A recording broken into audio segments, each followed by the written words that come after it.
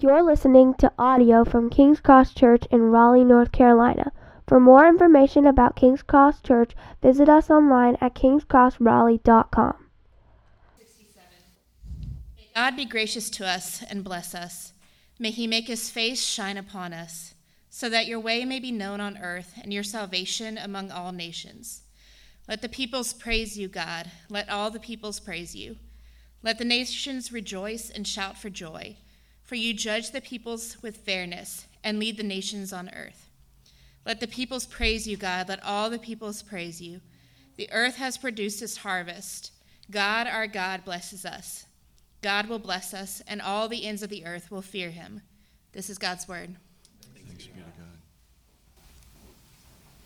Good morning, guys. Okay. All right, so quick question for you guys. Who just really loves the Christmas season? Start November 1st kind of thing. Anybody more of a stickler, like you can't start until after Thanksgiving, or like, yeah, that too, yeah. So I'm kind of in both camps. A good Christmas song that's about the birth of Jesus, I'll sing that anytime. I love just remembering the truth of the gospel. But sometimes, I feel like we can get, it feels empty a little bit when you're just singing about jingle bells or chestnuts or Jack Frost nipping your nose. It feels empty. You want to be like, you're missing it, right? If that's all that you're doing, like, you're kind of missing it. And I feel like our text this morning in Psalm 67, it's a little bit like that too.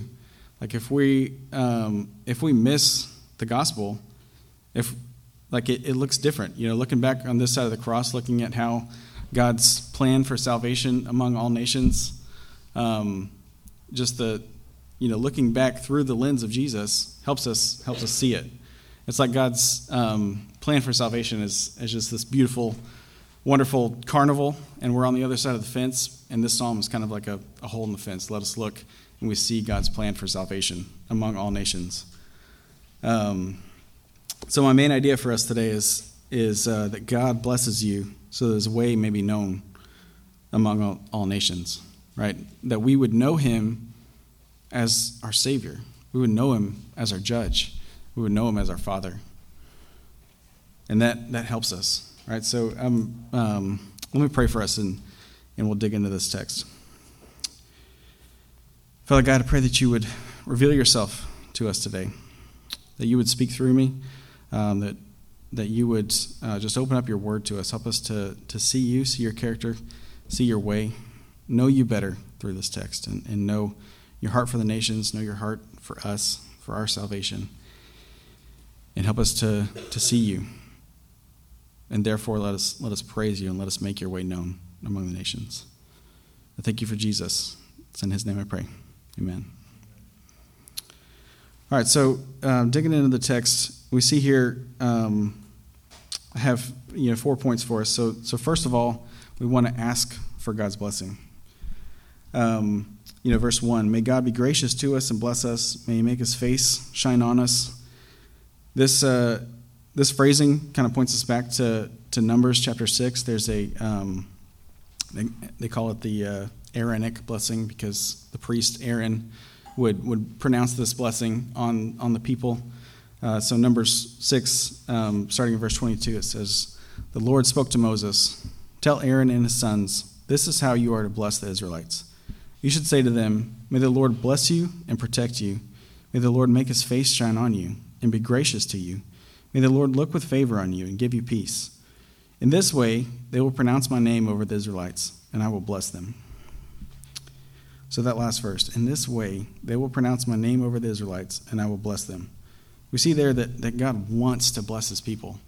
All right, he tells the priests, bless the people in this way so that I can bless them. So we see this about God's heart. He wants to bless us. And let's unpack these phrases a little bit. So may the Lord bless you. That's God being generous. He's given us above and beyond. May the Lord bless you and protect you. right? So God is keeping us from the extent of harm that could happen. We're not in the worst situation that could possibly happen. You think of those cheesy movie lines where, somebody's going through a bunch of stuff and they're like, it can't possibly get any worse than this. What happens? It starts raining or something, right? It gets worse, right? So it could get worse for us, right? We're still here. We have a hope. We have a hope for salvation. Like, God is protecting us. May the Lord bless you and protect you. May the Lord make his face shine on you. Think of the face of someone you love, right? So I think of, the way that I look at Jessica's face is different than anybody else's, right? So when her face shines on me, it's wonderful, right? I feel her affection and joy, right? So the Lord, asking for his face to shine on us, show us his affection, like the way that he loves us is a special, beautiful way of blessing. And be gracious to you. There's so many ways that, so many examples of gracious where you're not holding everybody to the exact standard, right? So for our kids, we have a rule where, if they eat all their dinner, they can get candy. Our kids don't eat anything, so we have to incentivize them. So sometimes we'll make a new recipe that's kind of experimenting a little bit. Maybe it's a little spicy, and Ruth does not like spicy food. So we're gracious to her, and we don't make her eat all of that, right? We'll make her something different or something, and if she eats all of that, she gets candy. So we're not throwing the rule completely out of the window. We're not just giving her candy whenever, but we're gracious. We soften it up a little bit. And so the Lord is gracious to us in so many ways. The next phrase, may the Lord look with favor on you. One stark example of favor that I think of is Jacob with his 12 sons. He gives Joseph the multicolored coat, and all the other sons are so jealous because Jacob's favor on Joseph is so clear. Right? So for God to have favor on us, he gives us above and beyond. He gives us wonderful gifts. That's another aspect of blessing. And the last phrase in here is, may the Lord give you peace. Just think of conflict, and even if you're in relational conflict with somebody, it kind of taints everything, right? If you're in the same room with them, you feel tense and feel nervous, and then think of it on like a national level, right? War is so costly, and kind of it taints everything. All your taxes goes to the army and that kind of thing. So the blessing of peace is just a wonderful thing. And even going deeper, the word for peace here, that shalom, that is it's such a deep piece of harmony and completeness, and it's just a wonderful thing for the Lord to bless us with. So this idea of blessing here, verse 1 here, may God be gracious to us and bless us, pointing back to this Aaronic blessing. There's all these aspects of the way that the Lord wants to bless us. And then we can't forget who this blessing is coming from. God. It's coming from God. He can bless us so far beyond what we can understand. The Bible teacher, Jen Wilkins, she wrote a book called None Like Him. And there's a quote in here just talking about the expansiveness of God. So the quote here, to the human mind, preoccupied with quantifying creation and its inhabitants, seeking control by measurements and validation by comparison, the Godhead presents a conundrum. The God of the Bible is infinite, immeasurable, unquantifiable, uncontrollable, unbound, utterly without limit. We cannot take the full measure of him, no matter how hard we try. We cannot confine him to a physical or mental boundary.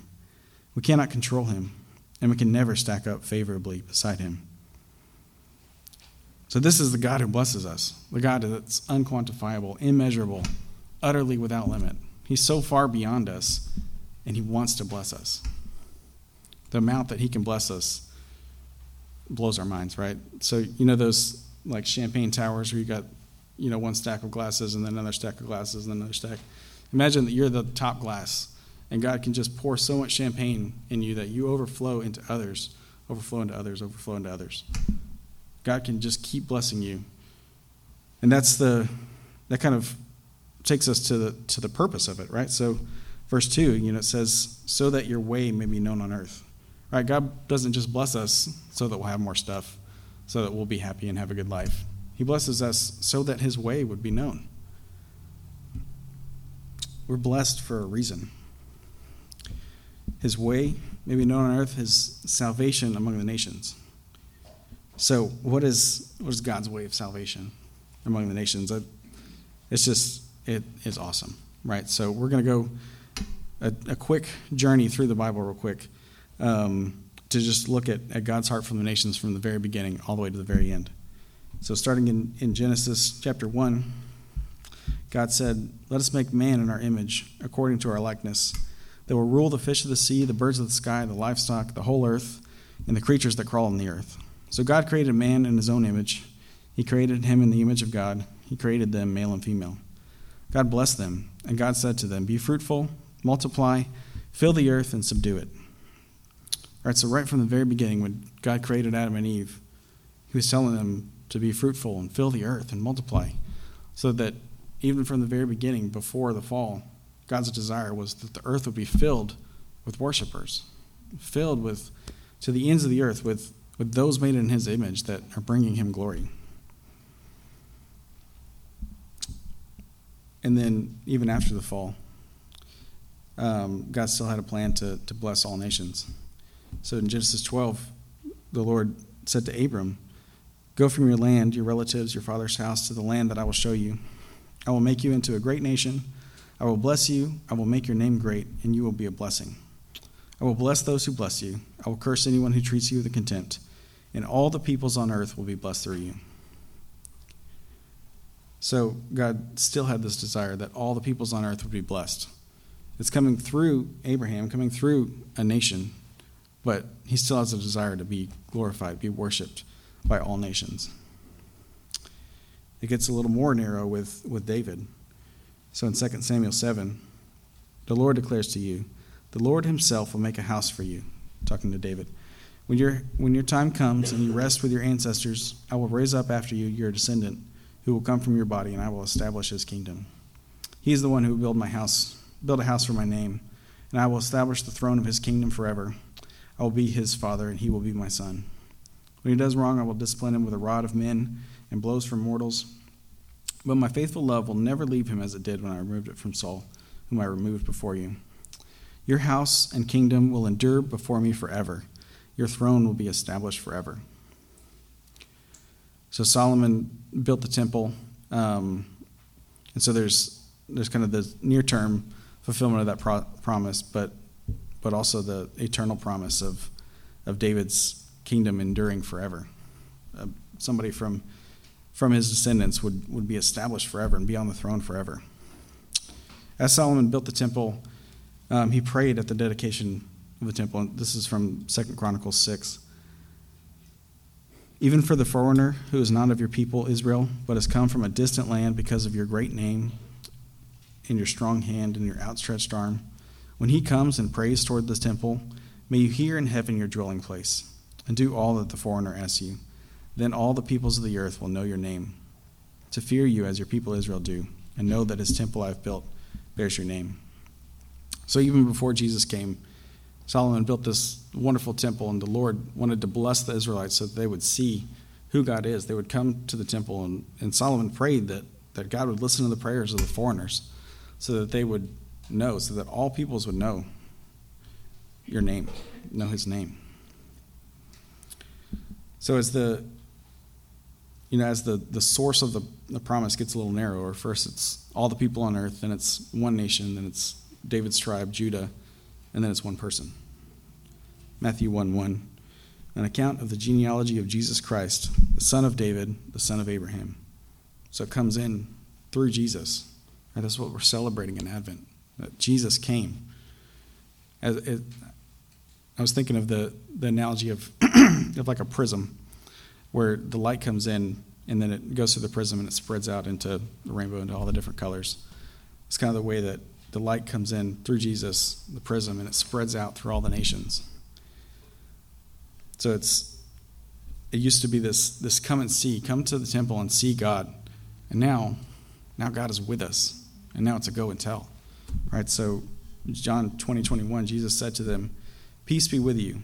As the Father has sent me, I also send you." You know, the Great Commission. Jesus said, "All authority has been given to me in heaven and on earth. Go therefore and make disciples of all nations, baptizing them in the name of the Father and the Son and the Holy Spirit, teaching them to observe everything I have commanded you. And remember, I am with you always to the end of the age." And then just remembering where we're going. You know, Chad read this verse earlier, Revelation 7:9. After this I looked, there was a vast multitude from every nation, tribe, people, and language, which no one could number, standing before the throne, before the Lamb. They were clothed in white robes with palm branches in their hand. So there's a vast multitude from every nation, tribe, people, language. Let the peoples praise you, God. Let all the peoples praise you. A couple weeks ago, we were going through Philippians 2, right in the, verses 9 through 11. God highly exalted Jesus because he humbled himself. And it says that every tongue will confess that Jesus Christ is Lord. Right, so think of the double meaning of tongue there. Right, so all of our individual tongues will confess that Jesus Christ is Lord. But also, every language that has ever existed will be used to confess that Jesus is Lord.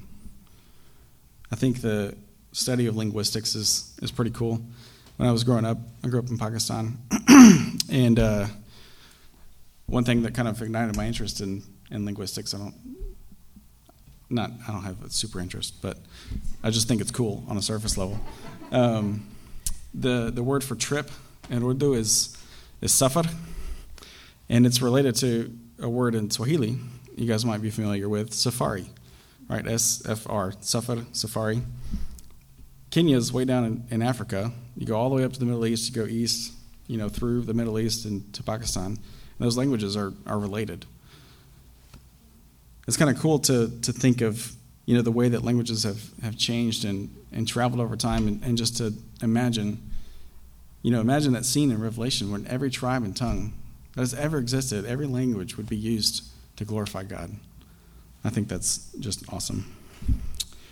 So language is it's probably the most noticeable difference between cultures. We can't really communicate at all if we don't speak the same language. Hand signals a little bit, but anthropologists have language as one of 10 cultural message systems. A few weeks ago, not the other day, James was telling me about going to a Bangladeshi wedding. And assuming that, Bangladeshi weddings are similar to Pakistani weddings, I think that it's cool to compare them and just see how our cultures are so different. Right, so, we can see that we view time differently. Right, so if both the weddings, an American wedding and a Bangladeshi Pakistani wedding, say they're going to start at 5 o'clock, right, the American wedding is going to start at 5 o'clock. It might start at like 5:03 or something, but it's not going to start at 6. Whereas if you show up at 5 o'clock to the South Asian wedding, you're going to be the first one there, right? Nobody else is there. They're Americans are very time focused, and South Asians are not. Right? They're more relational, and they're not watching the clock like we are. Another thing, we can see the ways that genders relate to each other. Right, so in an American wedding, men and women are interspersed, like where you sit depends on who you know, right? But in a Pakistani wedding, the men and the women are separate. They're in different places. Another thing that we see is the way that families are structured, right? So in an American wedding, a husband and a wife, they both leave their family and they start a new family. We're a lot more compartmentalized as families. But in South Asian wedding, the wife leaves her family and joins the husband family.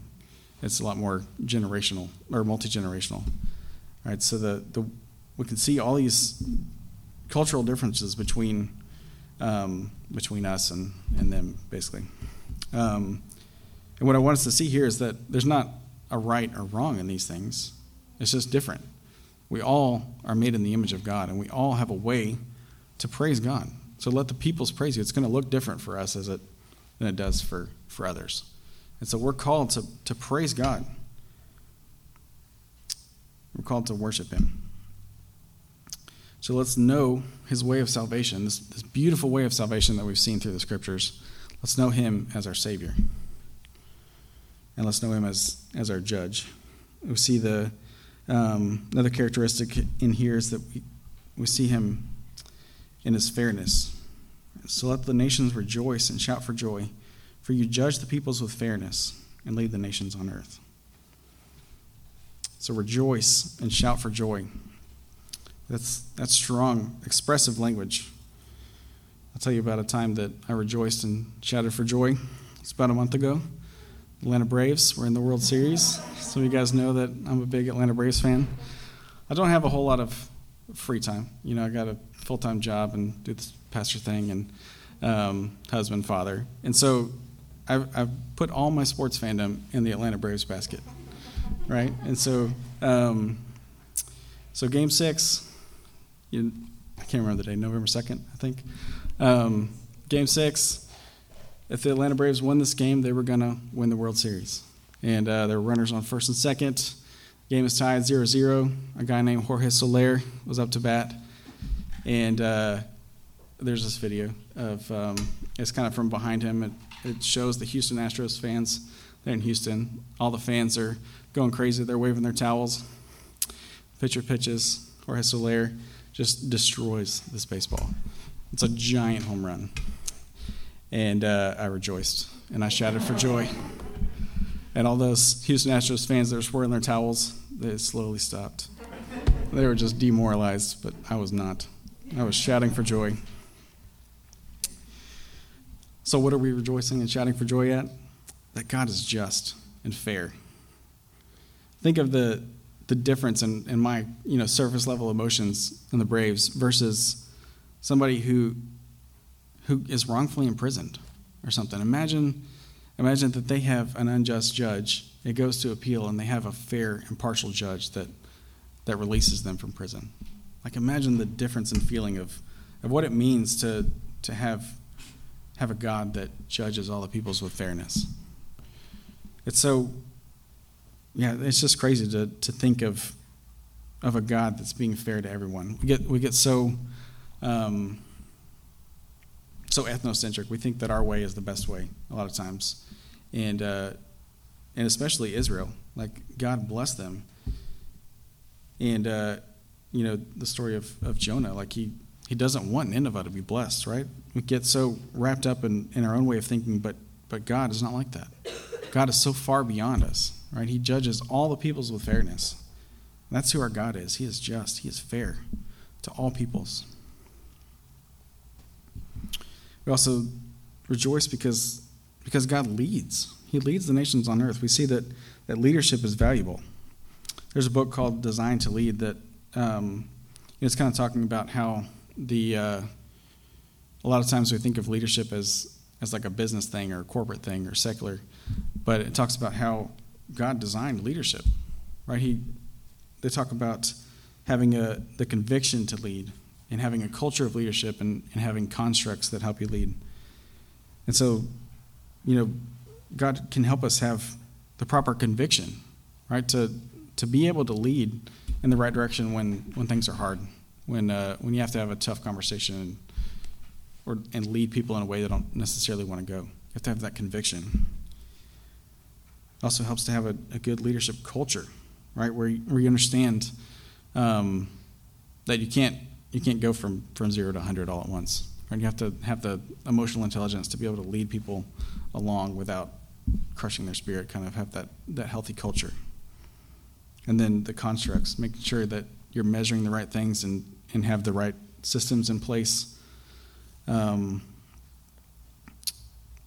just we need to know God as a good judge and a good leader, helping us to lead. His way of fairness and his way of leadership is amazing.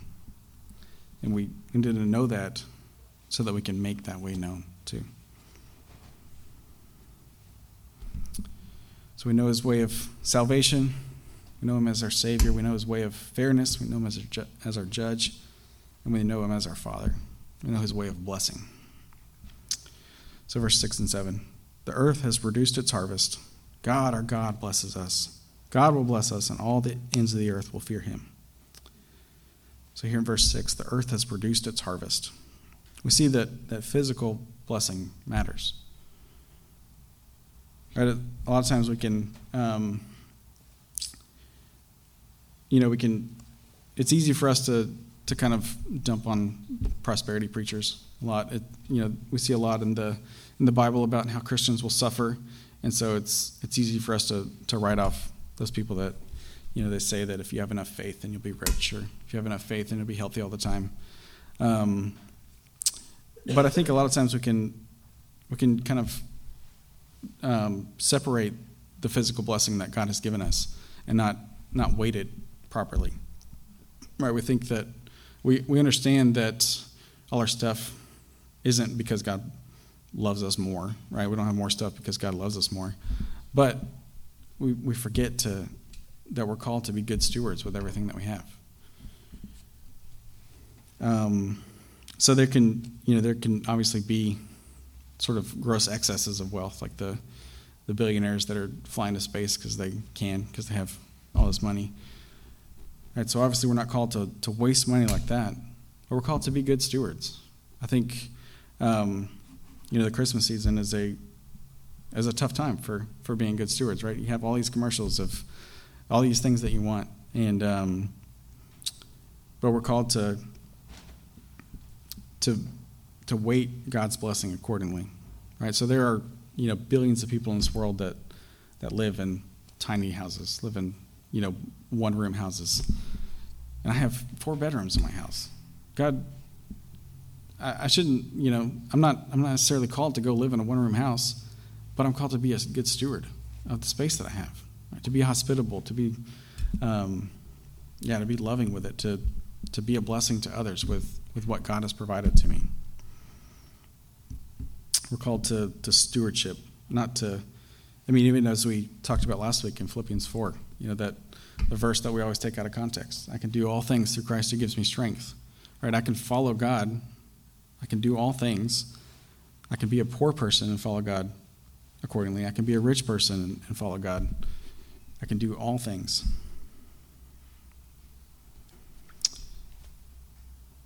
Yeah, so just think about the way that the Lord has blessed you. Don't discount the way that the physical blessing that you have, whether it's stuff, whether it's health, whatever it looks like. The Lord has blessed you. The earth has produced its harvest. And we see that, physical blessing matters, spiritual blessing matters more. Remember the direction that things are going. All the ends of the earth will fear him. I think of, Luke chapter 11. It says, "So I say to you, ask and it will be given to you. Seek and you will find. Knock and the door will be opened to you. For everyone who asks receives, and the one who seeks finds. The one who knocks, the door will be opened. What father among you, if his son asks for a fish, will give him a snake instead of a fish? Or if he asks for an egg, will give him a scorpion?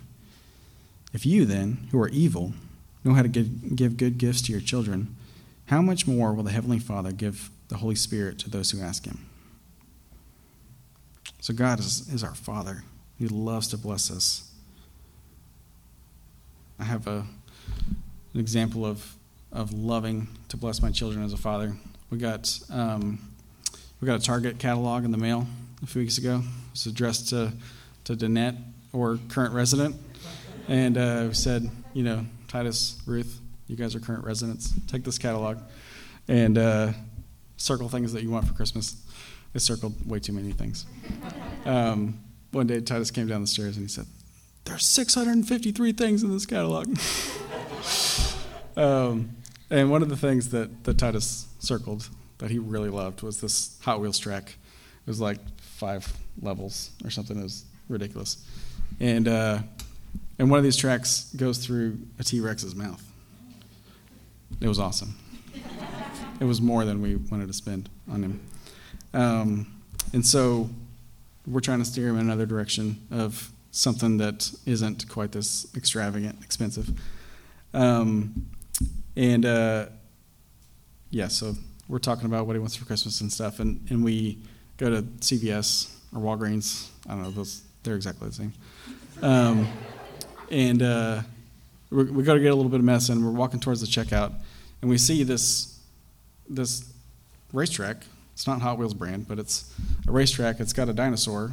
The track goes through the dinosaur's mouth, and it's $10.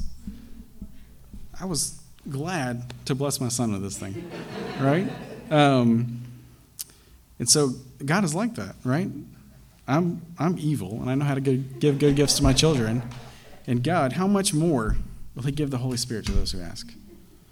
Right? God loves to bless us, and he doesn't have a budgetary restriction, right? He can bless us in the way that is so far beyond the way that I can bless my children, right? God loves to bless us. How much more will the Heavenly Father give the Holy Spirit to those who ask him? So as we kind of come to a close here, let's know this God, right? The God that wants to bless us, that is so far beyond us and can bless us so far beyond what we can imagine. Let's know his character. Let's know his way of salvation, right? His way that he sent Jesus to save us, right? He left heaven, as we talked about Philippians 2, like he emptied himself. He made himself nothing. I remember seeing a tweet from an atheist that was trying to insult Christians. He said something like, you're telling me that your God became so helpless that he defecated on himself and needed help cleaning his fecal matter? Yes. And it's awesome, right? God did that. God was helpless. He came down. He was a baby. And he lived his life perfectly without any sin. And while we were still sinners, he died for us. And he was resurrected and defeated sin and death forever. And that's God's way of salvation. He is our Savior. And let's know him as our judge, know his way of fairness. Right, the Christmas song, O Holy Night, he says, chains shall he break, for the slave is our brother. In his name, all oppression shall cease. Right, the way of fairness, that there will be no oppression. There will be no people with power that are oppressing others. Right, God's way of fairness is he's the one with power, and he's going to use it perfectly. Let's know him as our Father. Let's know his way of blessing.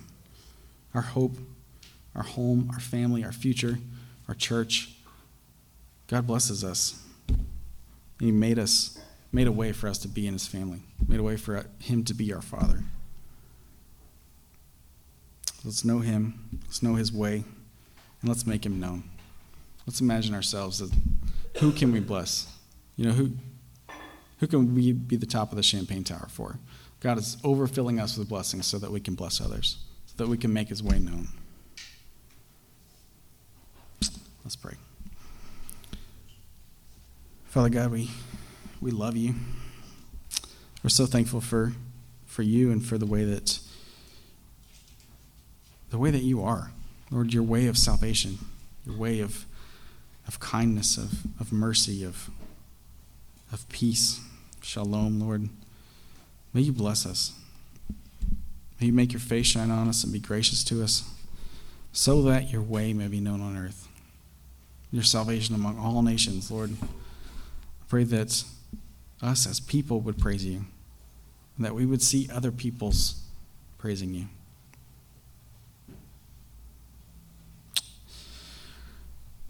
Lord, you are wonderful, you are beautiful, you are glorious. Help us to bring you glory. And it's in Jesus' name I pray. Amen.